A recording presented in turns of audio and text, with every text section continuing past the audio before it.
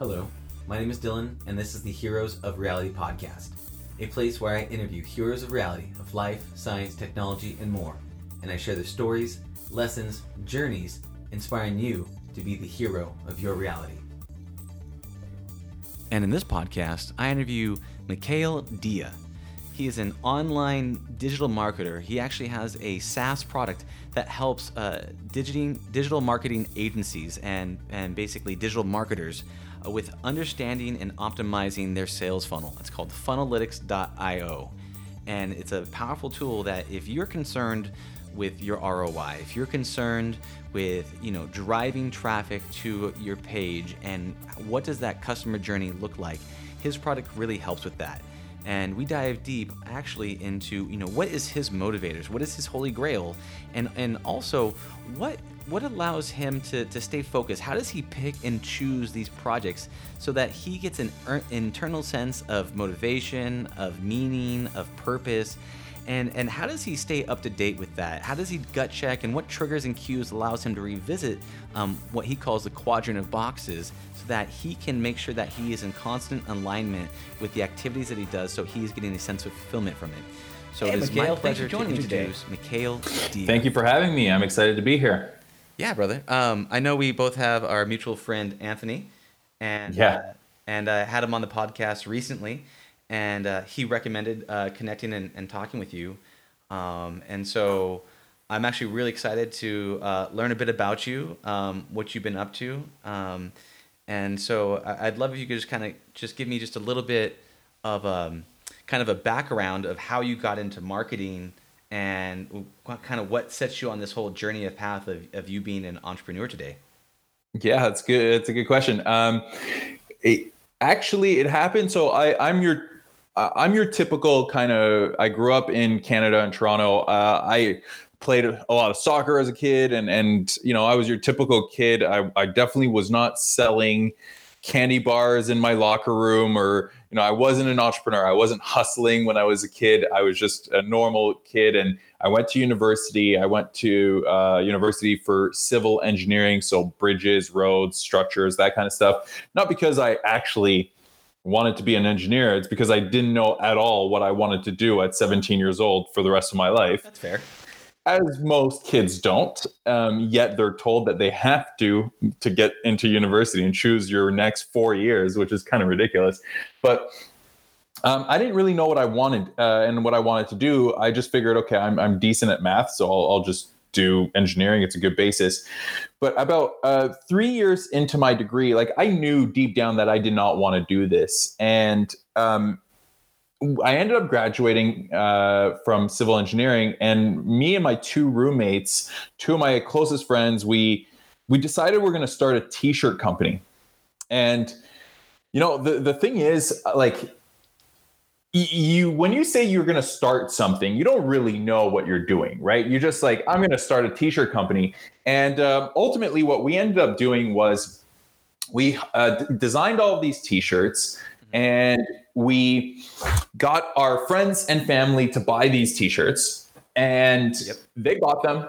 They were happy. We were just out of university. We had a big group of friends, partying, all that stuff. So we sold out of the t-shirts really, really fast.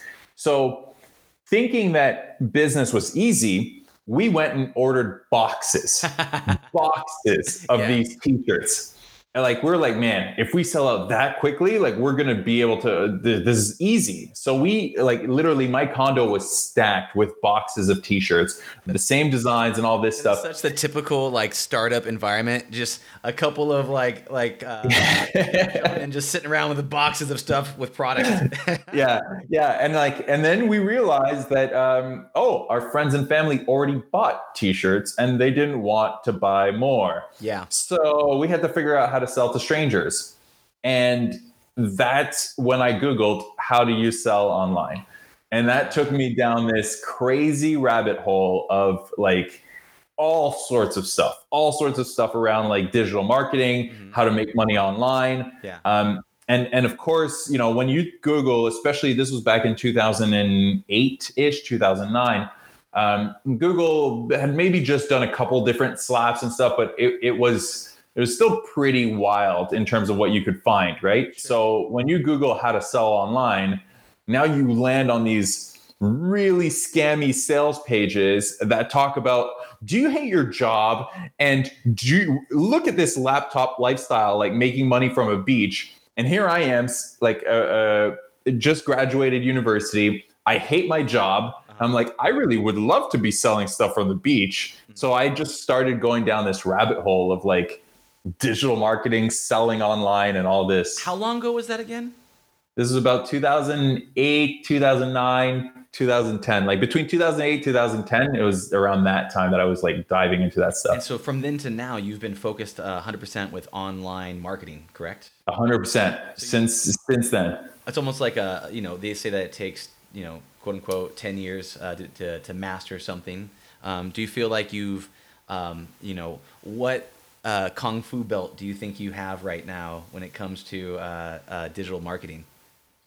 Yeah, I think I'm maybe a first degree black belt, probably not a second or third degree black belt just yet. I think I definitely know more than most. Let's put it that way.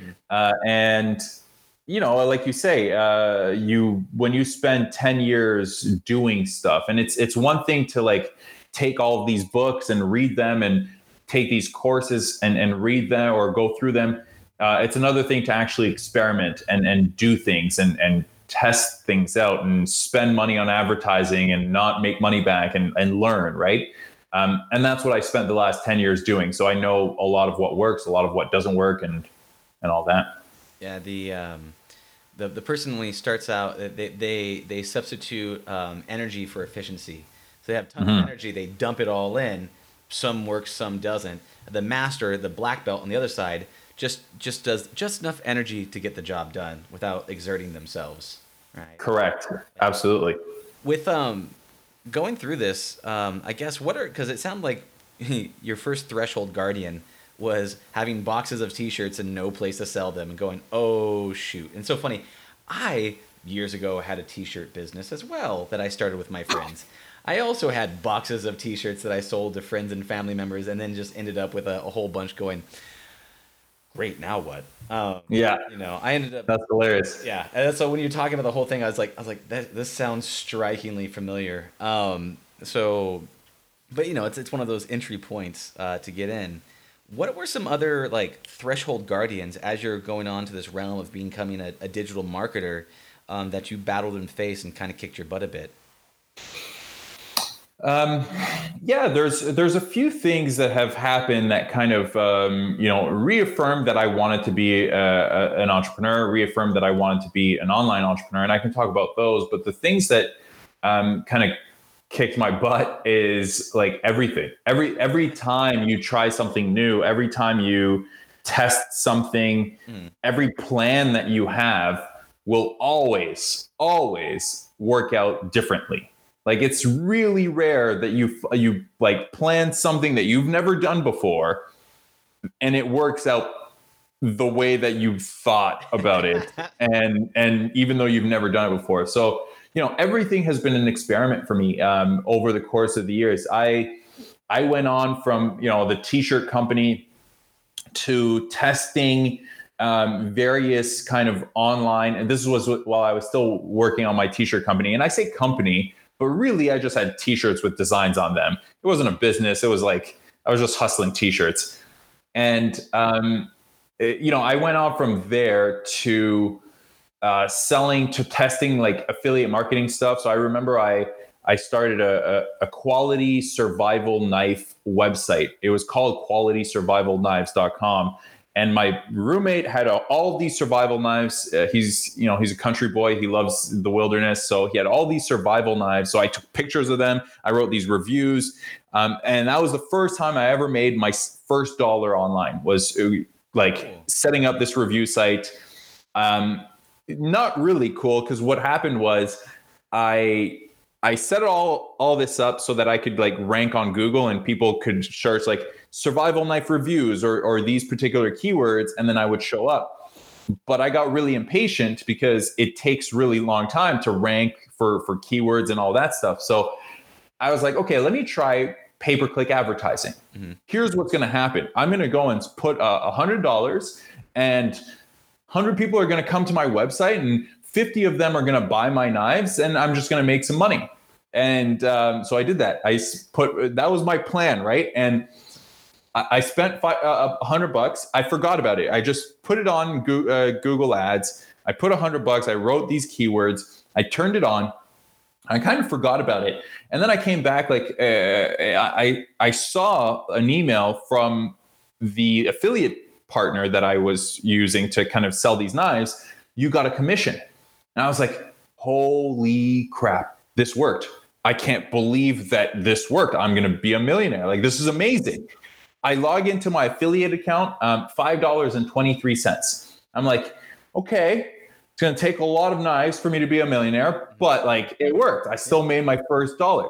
I go into Google Ads, $99 and something. Like, I had like 2 pennies left in the end. I spent all $100 to make $5.23. Yeah. And I got so angry. I was like, fuck this. This is the worst. I got so mad because I'm like, I just traded $100 for $5. And this is the worst. Like, whoever tells you that you could do online marketing and sell stuff online, they're full of crap. But then after like I calmed down a little bit, I realized that, hey, you know what? I actually got a stranger who's never heard of me, who's never seen my website before, to like come to my website and buy something. And that was kind of the tipping point for me of saying like, actually this thing does work. I'm just missing some pieces of the puzzle. Like, clearly I can't trade $100 for $5, but what if those numbers were inverse? What if I spent $100 but I got 500? Or what if I spent $5 and I made 50? Or how do I inverse that? How do I turn that around? Like, there's something here. It's just some pieces are missing. So it just kept me going, right? It's always like this. Like, I find that in life, whenever you're doing something, there'll always be a bunch of crap that you go through, but then there's always going to be little wins. Those little wins will either motivate you to keep going, or you just kind of ignore those wins and you're not grateful for that learning experience, that win, and you just kind of stop. Man, what you just said there is so powerful, because I mean, the point of a threshold guardian is to have you step up, get your butt kicked, and then for you to determine, do you want to keep going, right? Do you want this? Because we gave you a piece, you survived the guardian, but you realize how much effort it's going to take. Because a lot of entrepreneurs, they believe that the tunnel is only 10 feet deep, right? You're going through a tunnel, right? And they run into the tunnel, and then they get their butt kicked, and they actually look up, and they realize that the tunnel is miles deep, and there's only a little tiny light at the end. And so it's really about that. What you just told yourself right there is such a powerful narrative for someone that's on their own journey, their own hero's journey of you looked at that not as a failure, as, oh my gosh, I spent all this energy and I am now $95 poorer. You said, I spent all this energy and I got a result. I actually made income from a stranger, which created a whole new belief pattern for you, which is exactly. And so with that, do you pull from that when you get your butt kicked in future patterns where you're like, okay, this is just like the knife story? Is that like a positive anchor memory or? Yeah, I mean, it's more of like I look back on it, I'm like, oh, I was so naive back then. I didn't know anything back then, right? So I look back on it more like that. And I was so like, like I said, I was like, man, I'm going to be a millionaire from this website. Like I literally thought that, right? And I was like, okay. And for sure, like, here's the reality. If I would have kept going with this, especially now in these times, if I had that site that's like quality survival knives and survival gear and all that stuff, like, it probably would be doing really well after 10 years. Yeah. But of course I quit as soon as I was like, all right, on to the next project. One of the things that I think most people don't realize is the tunnel never ends with entrepreneurship, right? I had a really interesting chat with somebody, and I was at a mastermind a few months ago now. And the guy his business was doing about $100 million a year. And we were chatting, and he said to me, he's like, what's funny? People think that like money solves all problems, but you know what happens when you have money? When you first get started, you have like startup problems, right? Mm-hmm. Then you hit your first 6 figures per year. You hit your 6-figure mark, $100,000 or up to $1 million.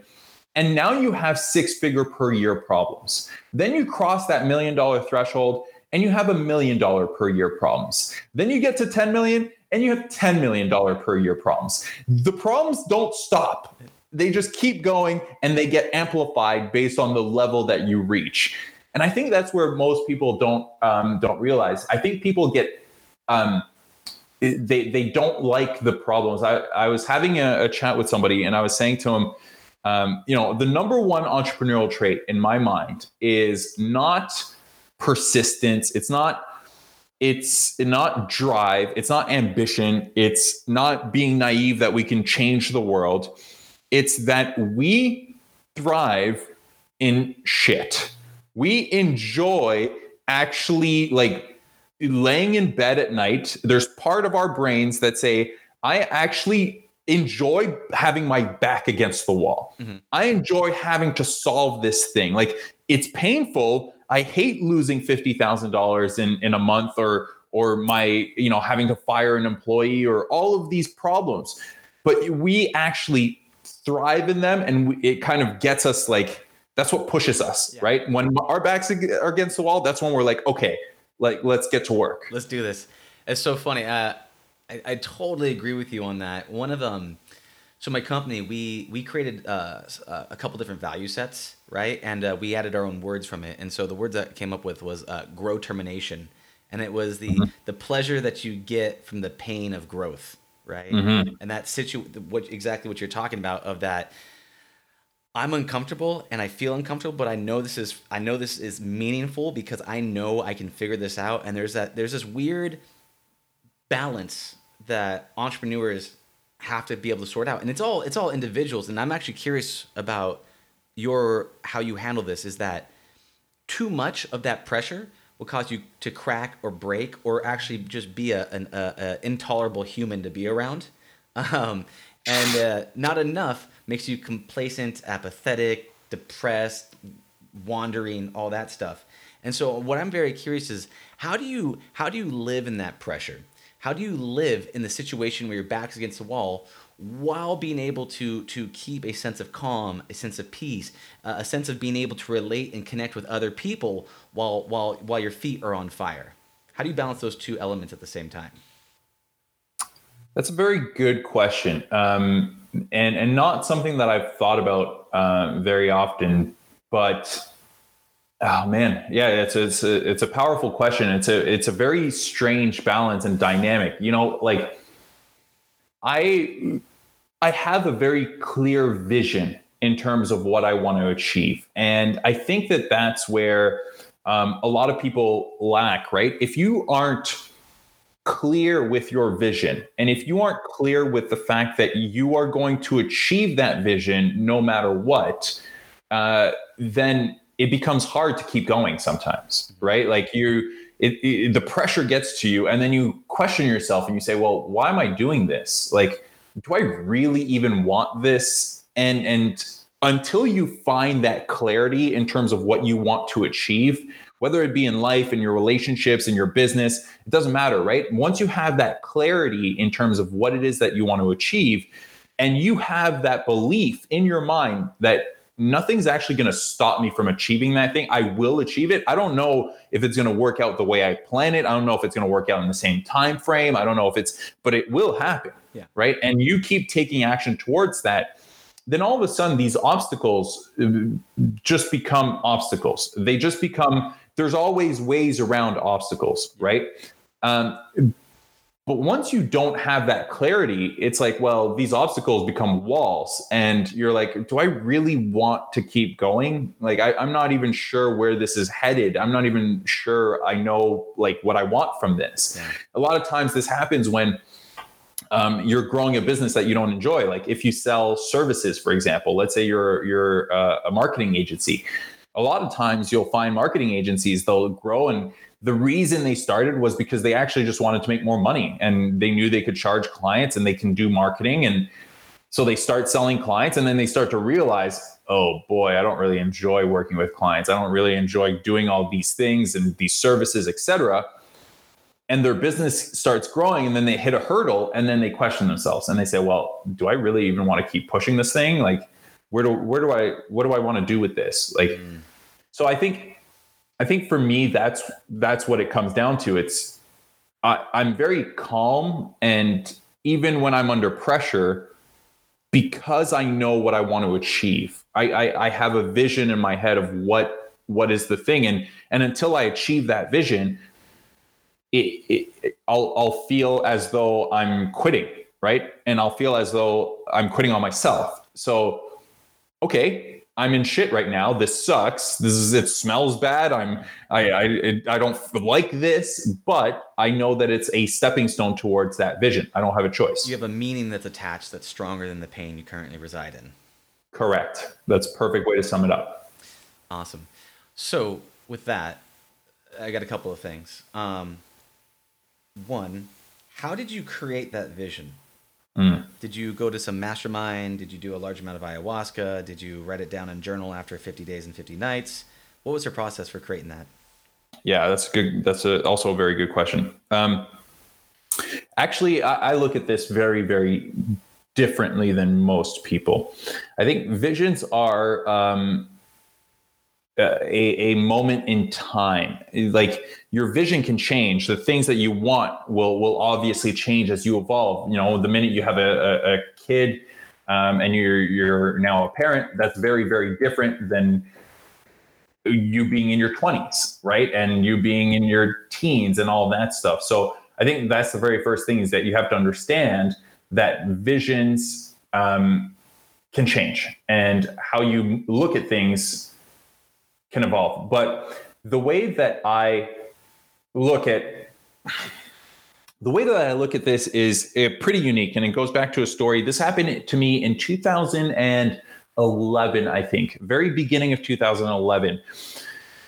I was, I had spent about, a year, maybe 2 years or so, like playing around with this digital marketing stuff and online marketing, making money online. We had these t-shirts still, but they weren't really moving. We were just they were just sitting there. And I was an engineer, and I knew, like, this is terrible. I don't like this. I was just doing it to kind of make money. But I had started this journey of online entrepreneurship. I had built that quality survival knife site and all that stuff. But I didn't know what I wanted. I didn't know what I wanted to do with my time. I didn't know what kind of business I wanted to start. Because I was like, well, there's a lot of things that I enjoy. I enjoy basketball. I enjoy, but how am I supposed to know, what I want to build a business around? Uh-huh. And I got the opportunity to sit down with my roommate at the time, who was also the guy who had all these survival knives, who was also the guy who I started the t-shirt company with. He ended up working for a digital advertising agency. And this agency was doing pretty good, probably around like 10 million. I don't know the exact numbers, but probably around $10 million a year. And for me, that was like, holy crap, right? Like, you're making $10 million a year. That's insane. And I got a chance to sit down with the founder of the company. And I asked him, I said, how did you figure out that advertising was your passion? How did you figure out that you wanted to start an advertising business, and that you wanted to grow an advertising business at $10 million per year? And he looked at me and he said, Mikkel, don't get this wrong. Advertising is not my passion. And then he explained, he said, there are 4 things that drive me every single day. Number 1 is I always want to be surrounded by creative people who are smarter than me. I love going into a room with creative, right-brain people who are actually just smarter than me when it comes to being creative and all that stuff. That fulfills me. It gets me excited. Number 2 is I love working on new and dynamic projects all the time, right? I just love change and working on these new projects. Number 3 is I love to strategize and turn ideas into a reality, right? I love to put something on a piece of paper, come up with ideas, and then boom, you see a billboard with your idea and all that there. Number 4 is I love leading a team and getting the most out of people. I love coaching. I love mentoring. I love leading and getting the most out of people. Those are the 4 things that drive me. And it just so happens that advertising fulfills these 4 boxes, right? It just so happens that I've built, but there's probably a whole bunch of other businesses that I could have started, other industries, other things that I could have done that would have made me feel like I'm always going into a room with creative people. I'm always working on new and dynamic projects. I'm strategizing and turning these ideas into a reality, and I'm leading a team and getting the most out of them. There's probably a bunch of other stuff. It just so happens that I went and did advertising. And I sat there when he said that to me, and I was like, holy crap, you're saying that passion is kind of bullshit, and it really comes down to like, what are the core things that fulfill you? Like, if I could name 4 core things that fulfill me, then I can start looking at my opportunities and I can weigh them against these things that fulfill me. And I went home that day and like, I literally took it. Like I took it literally. I went home, I took out a notebook and I started writing down like from my gut, what are the 4 things that I love doing in my life on a daily basis, like the things that fulfill me. And I wrote down learn, build, advise, and invest. Okay. Those were kind of the 4 things at the very beginning. And those things have evolved now over time. But at the time it was learn, build, advise, and invest. I love to learn. I love to read books. I love to take courses. I love to just get better and grow and learn and take in information. I love to build. I love to go through the steps of building, right? Maybe that's why I went into engineering, to figure out how do you actually build these things. As a kid, I loved to build Lego and all that stuff. I love to advise. I love to have these kinds of conversations, having conversations with people where I can give them a slightly different viewpoint and I can see the aha moment in their eye, right? That fulfills me. It gets me excited. And number 4 is I love to invest. When I have something that I'm excited about, I love to invest my money. I love to invest my time. I love to kind of just go all in and really dive into that thing. It fulfills me. And I invest in mentors all the time. I invest in, it just fulfills me. It gets me excited. It just so happens that having online businesses fills these core boxes, right? And as I move forward and as I start to hone in on what kind of businesses, I always look at these 4 boxes and I evaluate my opportunities. I say, okay, well, maybe I could start this project. Am I going to learn stuff if I work on this project? Yeah, probably. Am I going to be able to advise people? Maybe. Am I going to be able to actually like build something? Yeah, okay, I'll be able to build. Am I going to be investing? Yes. Okay, cool. Let me run with this. Like, I don't care what it is. Let me just run with it and see what happens. Yeah. And then kind of keep going from there. So that was one of the conversations that changed my entire perspective. To this day, I work and operate and think about my 4 boxes. They've changed now. They're no longer learn, build, advise, and invest. But that's how I look at everything. That's awesome. It's awesome. It's quote unquote simple. It is very simple, but very powerful. Yes. And so what's great about that, and what I'm curious on those types of things is a couple things. One, what are your triggers for revisiting those core boxes? Right? So what causes you to go back and say, this is something I need to revisit. I need to update these things. It sounds like one of your triggers is I have a new opportunity. And before I step into that opportunity, I need to review my boxes to make sure that it matches what I would call core motivations, right? It's not necessarily my end goal, my big vision, my clarity. It's not necessarily the clarity of I want to be at the top of that mountain with a flag in it.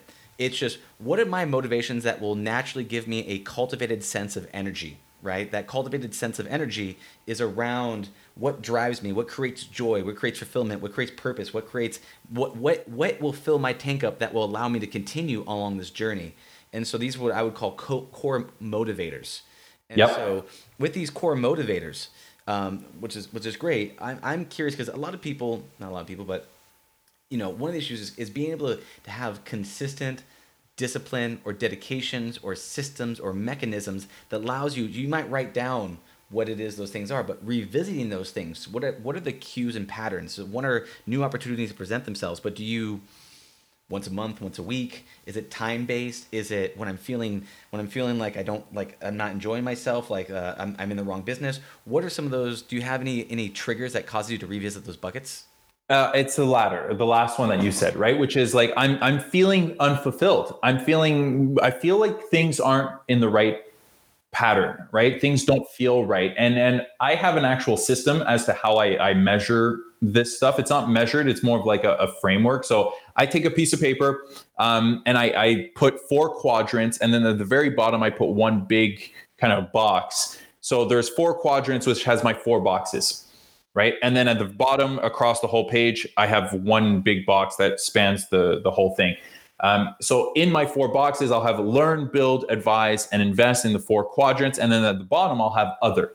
Okay. And what I look at here is all of my opportunities, all of the stuff that I've got to do, because a lot of times you look at your to-do list and you look at your projects and all that stuff, and you're like, man, I really don't want to do this.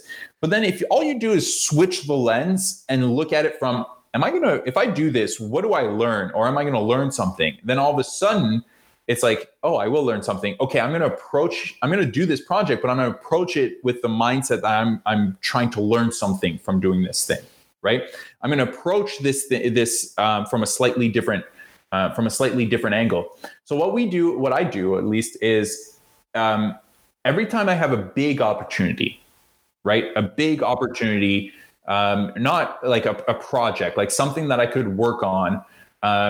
I then look at my 4 boxes and I say, okay, well, where does it fit?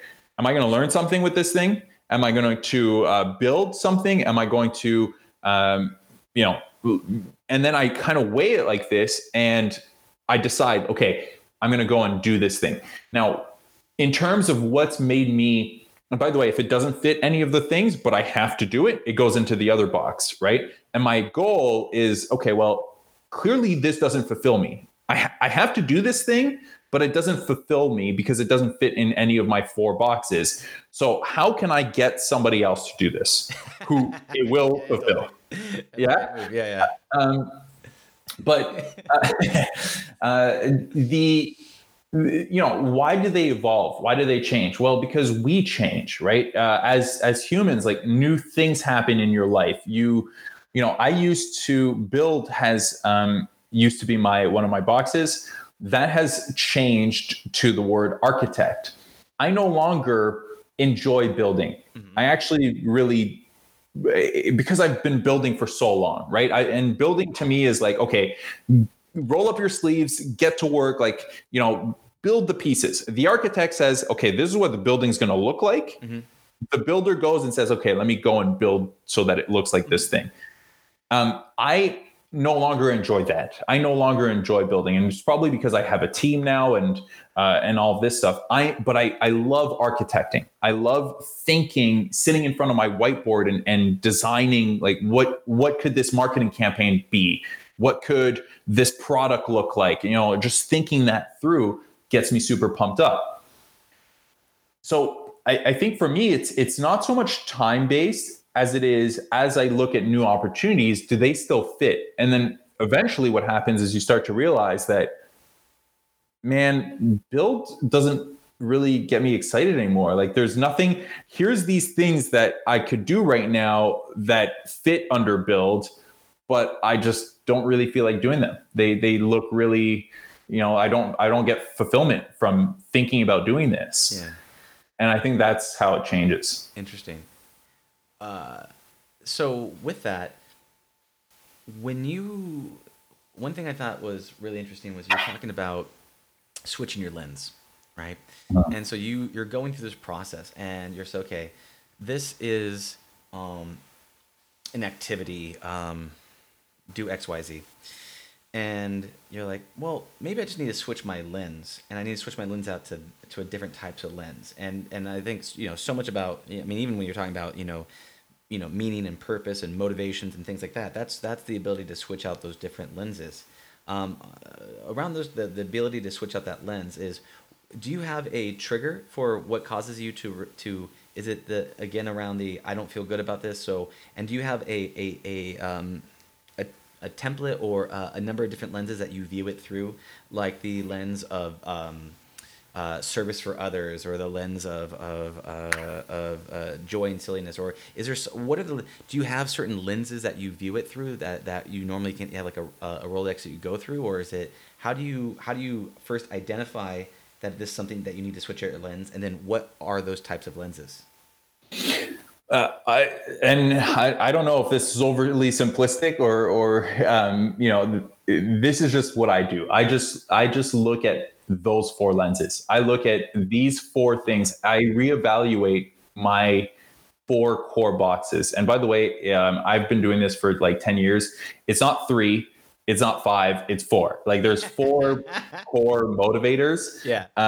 And what I've come to realize is I just keep asking myself, whenever I look at these opportunities, I ask myself, like, well, do they fit these boxes, right? Because sometimes it's not about the activity itself. Yeah. Sometimes it's your mental approach to the activity. So again, if I approach an activity with the mindset that the entire purpose of me doing this is to learn something, right?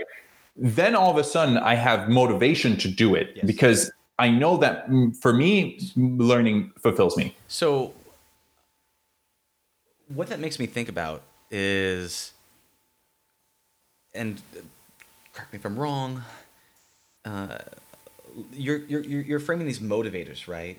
But it's almost as if, and I was talking to another friend of mine, Bashir, who's a neuroscientist, and he's a really dynamic human, neuropsychologist, thought mogul kind of guy, also crazy improvisationalist dancer, professional dancer, right?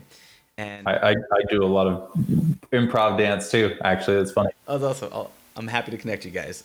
Cool. And so what he talked about, and what this makes me think about, is he goes, look, Dylan, what I realized is you can't be great at everything. And so the lesson that he got was to write down everything, but then also to cultivate what are the 3 avatars in his life that he wants to be able to cultivate and grow, and then focus on those avatars.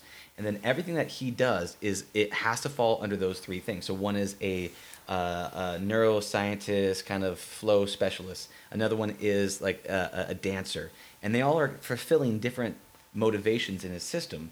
And so what it makes me think about, and I tried doing the exercise, writing it down, and I ended up with 4.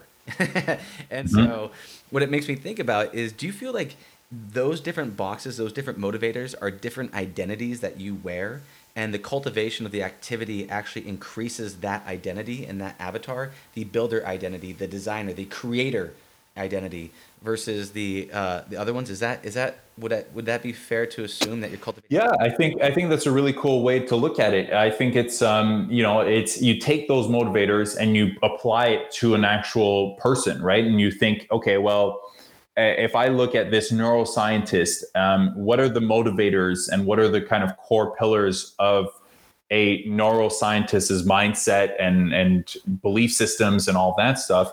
And then you'll start to realize, but then you'll realize that there's overlap, right? So maybe for him, he's sitting here and he's saying, I love to create.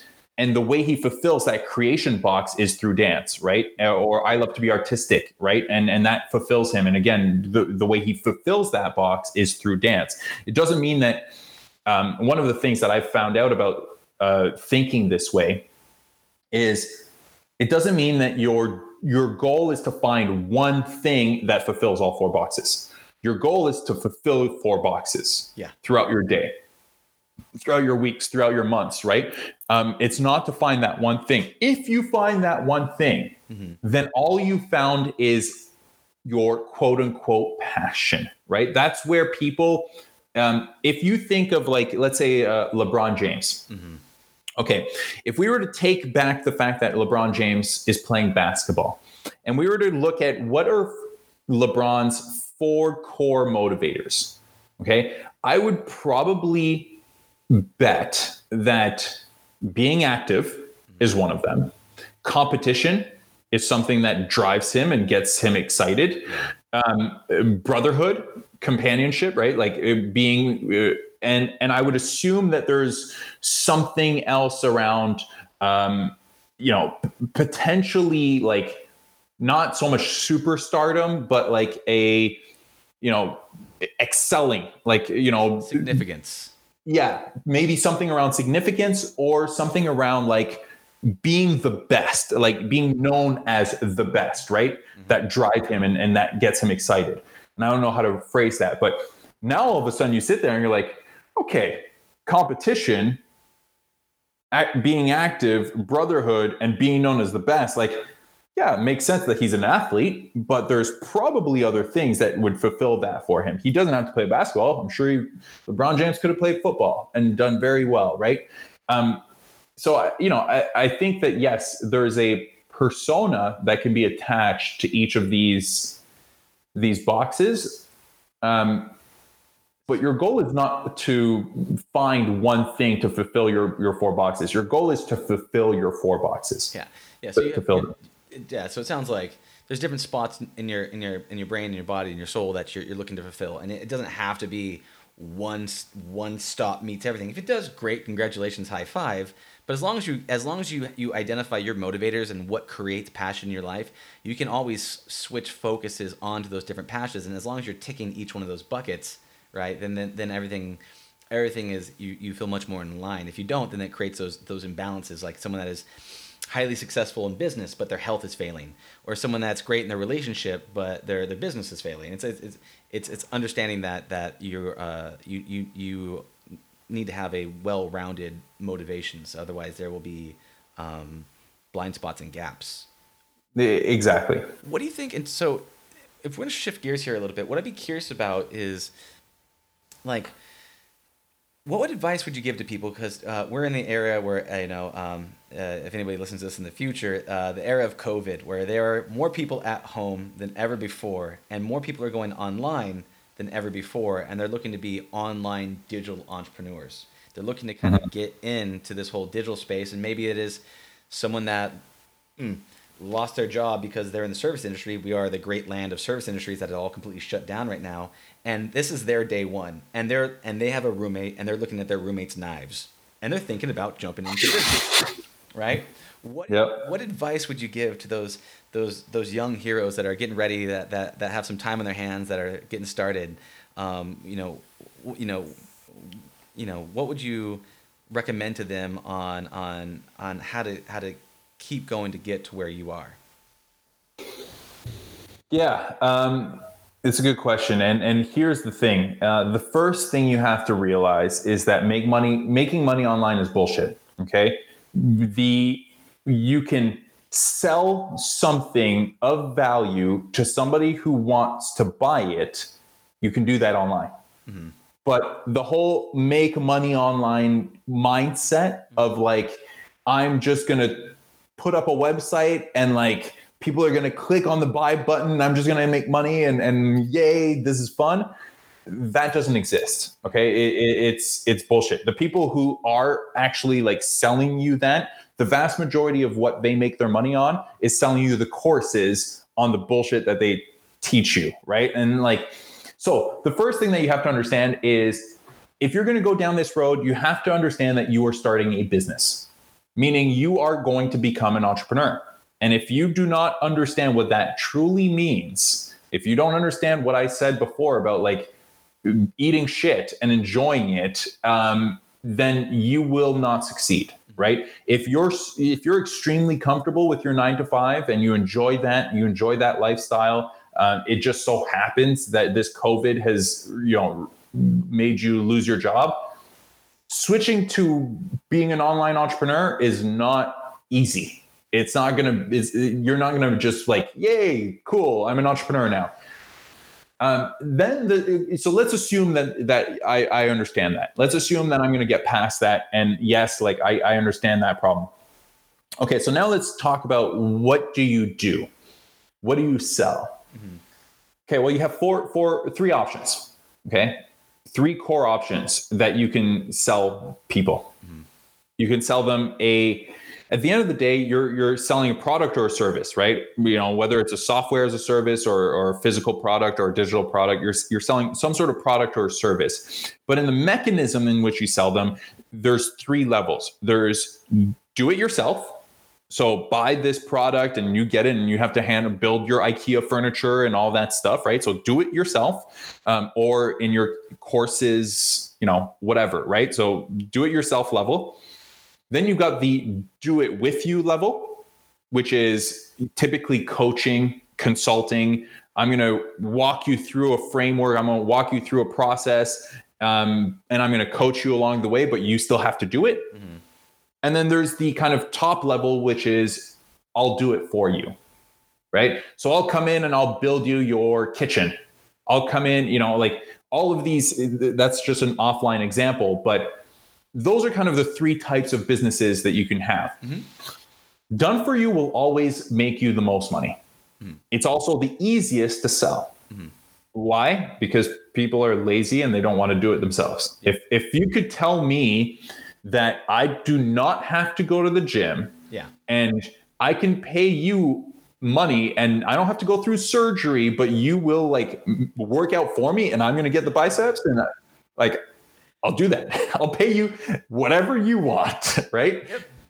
It's not feasible, but done for you will always not win. Yet. At some point in the future, Neuralink, we'll go ahead and have people take over, and those guys will just go to the gym and work out for you, Exactly. And then you just pay them a lot. And they're like, look at me. I look good. I can't it's so true. That business. Yeah, seriously. Well, okay. So those 3 levels you're talking about. So if you're you basically got to identify which is in my world of things, it's there's because I used to own a gourmet food truck. I used to be a part of a food truck business, and we say there's 3 levels of a chef. There's one thing where it goes, tell me what you want and I'll make it for you. Here you go. Let's collaborate and we'll co-create this thing. Or I know what's best for you and I'm just going to give you this thing. Correct. And it sounds like on those paths, it's the same thing. It's the exact same type of layout, right? It's here's your product. Let's co-create. Or I'm gonna do this whole thing for you, which is think of like I don't know, in Canada here, I don't know what all the companies are in the US, but in Canada we have a company called Good Food, which is like box like delivery service, like subscription and like pre-made packaged meals almost, and you just cook them. Yeah. So like if you think about that level, it's like, okay, do it yourself, go to the grocery store, figure out your recipe, go buy the stuff, come home, cook it. Done with you is like, we've already given you this recipe. We've given you all the ingredients. Everything's pre-chopped. All you have to do is like put it in the pan and follow these instructions. Yeah. Right. And then done for you is like, let's bring a chef into your home. They'll just do it for you. They'll cook for you, etc. Right. So it's the same thing that happens online with whatever we sell. Yeah. Okay. We can do it in those 3 levels.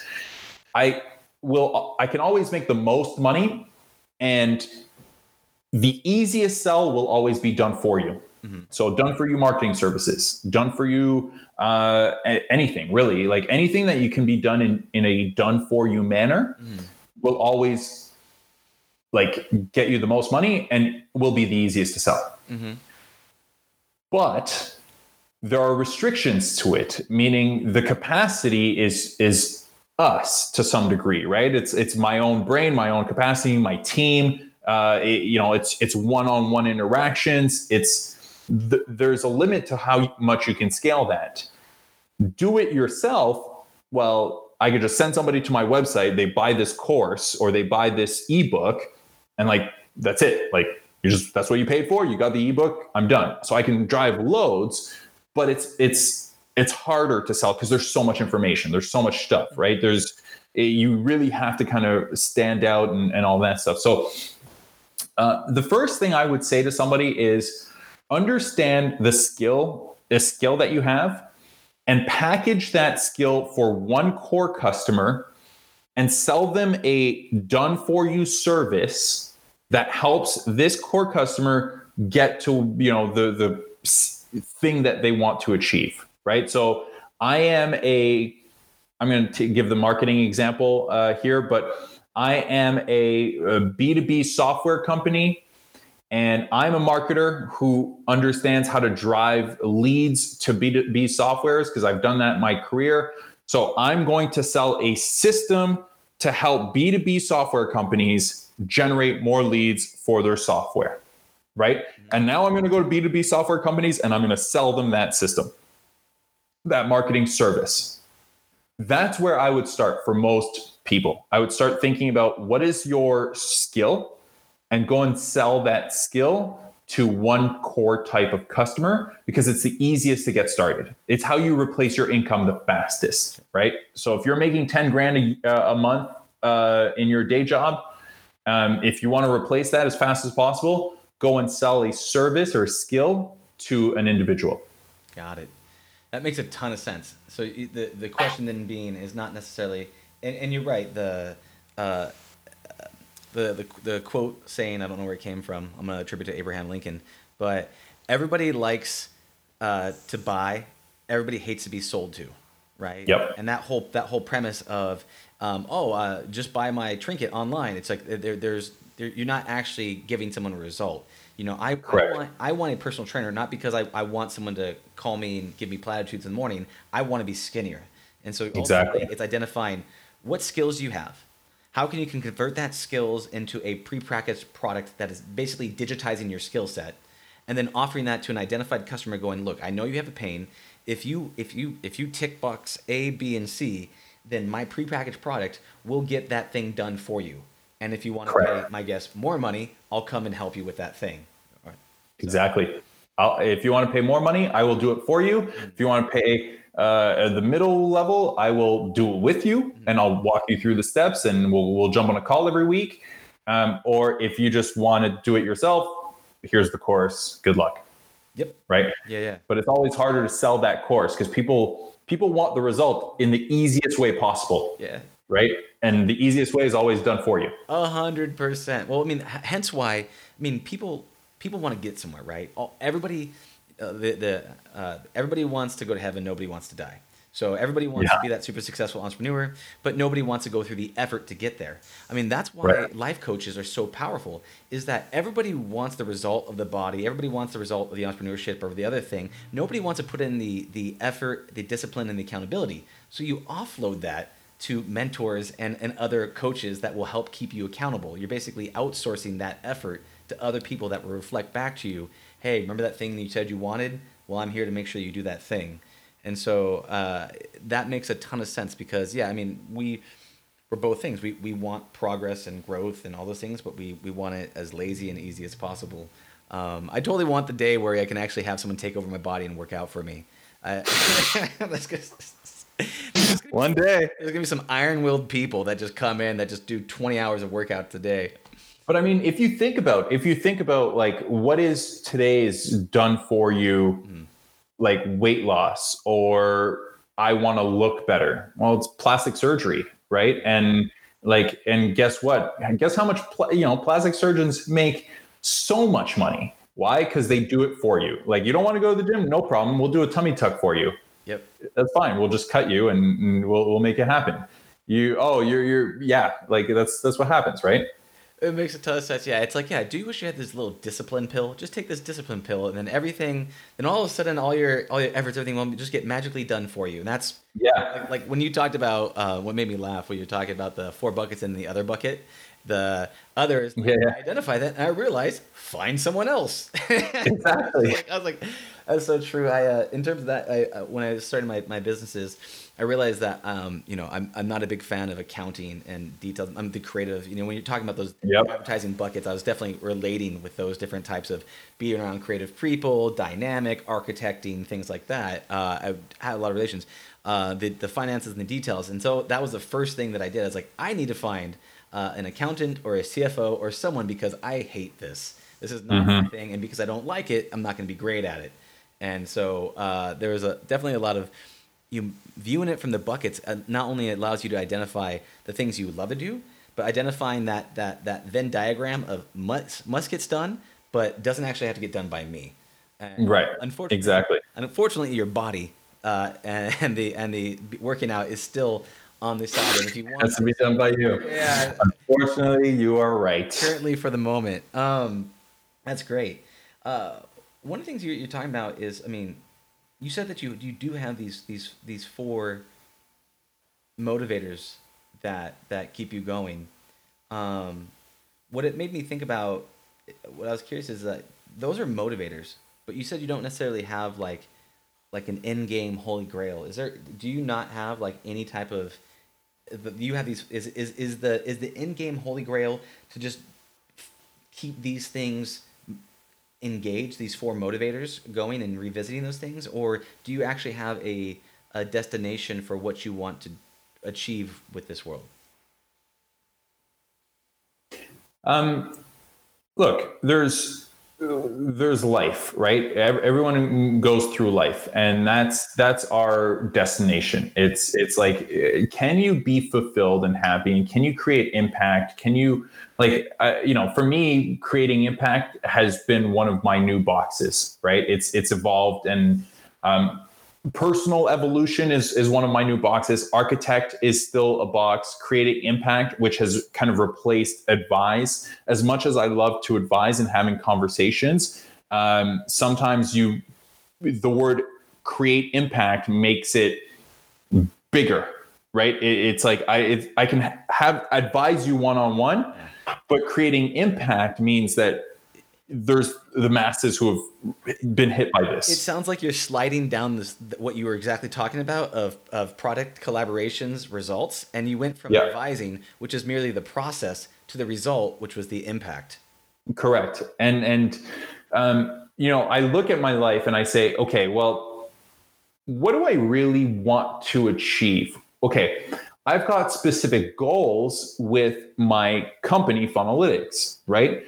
But that is a moment in time. Like, even if you think of Amazon, even though this is Jeff Bezos' life work, it's a moment in time for Jeff Bezos. Like, Jeff Bezos was born 30 years before he started Amazon, and he will most likely live 30 years after he leaves Amazon or doesn't run it, right?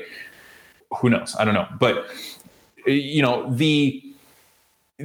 so there are always goals that I want to achieve based on the projects that I'm working on that fit my boxes. Yeah. So right now I'm working on Funnelytics. It's my core project. I have goals of taking that to a $100 million business. I have goals around that. But at the end of the day, to my core is, am I fulfilled? Am I enjoying life? Am I enjoying what it is that I do? Like, am I satisfied with everything? Not just I'm trying to reach for more, because why? What would I be reaching? If I'm not fulfilled today, then what is more going to help me with, right? Like, how is more going to all of a sudden change the fact that I'm now fulfilled because I have more? Yeah. You'll always be looking for more at the end of the day, if that's the case. It's like that small, very quick story. And I don't want to butcher this story. I'm sure you've heard it before, but a businessman sees this fisherman, and you know this story? Yeah, but please. Yeah. So a businessman sees this fisherman, and this fisherman is really, really good. He's catching, one by one these fish, and the businessman says, "Hey, like, I see you coming here every single day fishing, going back to your home, spending time with your family, and every day you do the exact same thing.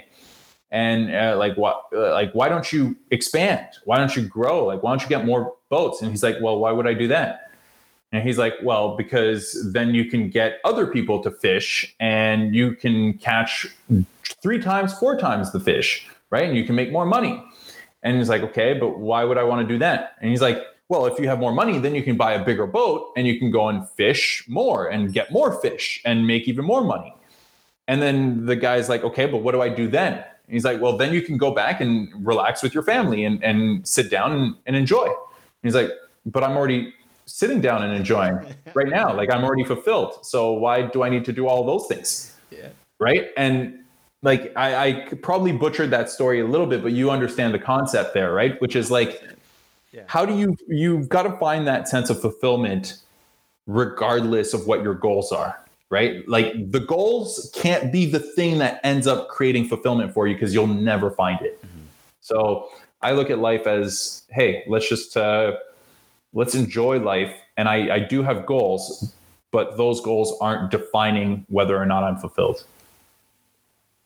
Nicely put. And it makes a ton of sense. It's the, you know, the destination isn't the really the goal. It's really who you become and the sensations you get from doing the activities. And so it's really about more cultivation of those activities. And I really would say that what I really like those core 4 boxes, and then identifying, are sliding down that scale of the, you know, is this something that is actually getting the result of these activities? What are the results of these 4 core activities that I want to cultivate? And understanding that, will these activities that I do cause my motivators to get the utmost sense of fulfillment? And so that definitely resonates with me a lot. Question about your, because I know we're going to start to wrap up here. I know you have a call in a couple of minutes here. What is like Funnelytics? Can you kind of just briefly talk about your company? What does it do? Who do you serve? And what kind of clients do you work with? Yeah, so we serve digital marketers, everyone who sells or who kind of drives traffic. If you set up ads, you build landing pages, you do all sorts of, you know, digital marketing activities for businesses, whether it's your own businesses or for clients. And what we've done is we've built a tool to help digital marketers better visualize their marketing strategies, their marketing campaigns. So think of like a lucid chart or like a diagramming tool where you could just kind of sketch out like flows and stuff. Yeah. So we've got all these marketing icons, like every icon that you can think of, but you can just kind of diagram out all of your marketing strategies. But then the cool thing with Funnelytics, and the reason it's called Funnelytics, is because you can just click a button and overlay all of your analytics data on top. So you can see how people are flowing through this diagram in a way that you like can't with any other tool. So that's what we've built. We've grown. Our community is really great. We've got a lot of people in there, and yeah, it's been a cool journey so far. Can you speak of any results that you've achieved with this process? Like building Funnelytics? Yeah. So what I'm talking about is like, so right now you described the product, right? And you talked about how people online want a result. So can you talk more about what the results are that you help people to achieve? So you talked about the visualizations of the funnel, right? Yeah. But how does that help with me to get a skinnier body, more ripped abs, do things like that? Yeah. So we pinpoint precisely what's working and what's not in your marketing. So when you look at your diagram on your on Funnelytics, you'll see, oh, this is why I'm not making as many sales. Or the people who have bought this product have come from this path, right? This is the path that they took to get there. Or the people who are worth, you know, the most money to me, I watched these 3 blog posts or these videos, and I get a better sense of my marketing, as opposed to looking at charts and graphs to try and have to hire a data analyst to kind of explain to me what's really happening. I can see it in a picture, and that picture tells a story. Sure. So you're turning data into actionable results that allows me to have a more intimate understanding of my customers in the process of how they buy my product. Exactly. Nice. Awesome. Who do you think is your core customer? Like if you said, okay, these are the people, you said digital marketers, but are there digital marketers in certain industries or sectors? Are they, do you think that these are the people that really, because you said your online community, do they fall into a more subsect of buckets besides just digital marketers? No, yes, mostly performance-based marketers, like people who, really, the person who cares about $1 on ad spend equals how much money back, right? The person who cares about return on advertising dollars or advertising spend, the person who really cares about understanding flow, like understanding customer journeys. Yeah. So it's not really useful for, say, a social media manager who just posts on Twitter to try and get your Twitter followers up, but they don't care about the conversions. They don't care about how many of those become customers, et cetera, right? So it's really about that conversion-minded marketer who cares about how do I turn this traffic into dollars? Makes a ton of sense. So if somebody in the digital space wants to reach out to you, wants to get a hold of you, how do they contact you? How do they get hold of you? How do they, Yeah, just go to funnelytics.io and sign up. We have our free mapping tool, which is really, really awesome. You can use it for free forever. And then if you want to reach out to me personally, you can go to mikeldia.com and you can see a whole bunch of cool stuff that I do over there. And yeah. Beautiful. Mikel, thank you so much for your time, brother. I've really enjoyed this conversation, and thank you for sharing your journey and everything that you do. My pleasure. This was fun. I enjoyed it. Pleasure. All right. Catch you later. Bye now. Bye. Thank you for listening to the podcast. If you have any comments, suggestions, or feedback on how to improve the podcast, I would cherish that. Please give me an email or shout out at dylan@heroesofreality.com. That's DYLAN at heroesofreality.com. Stay strong, young adventurers. Until next time.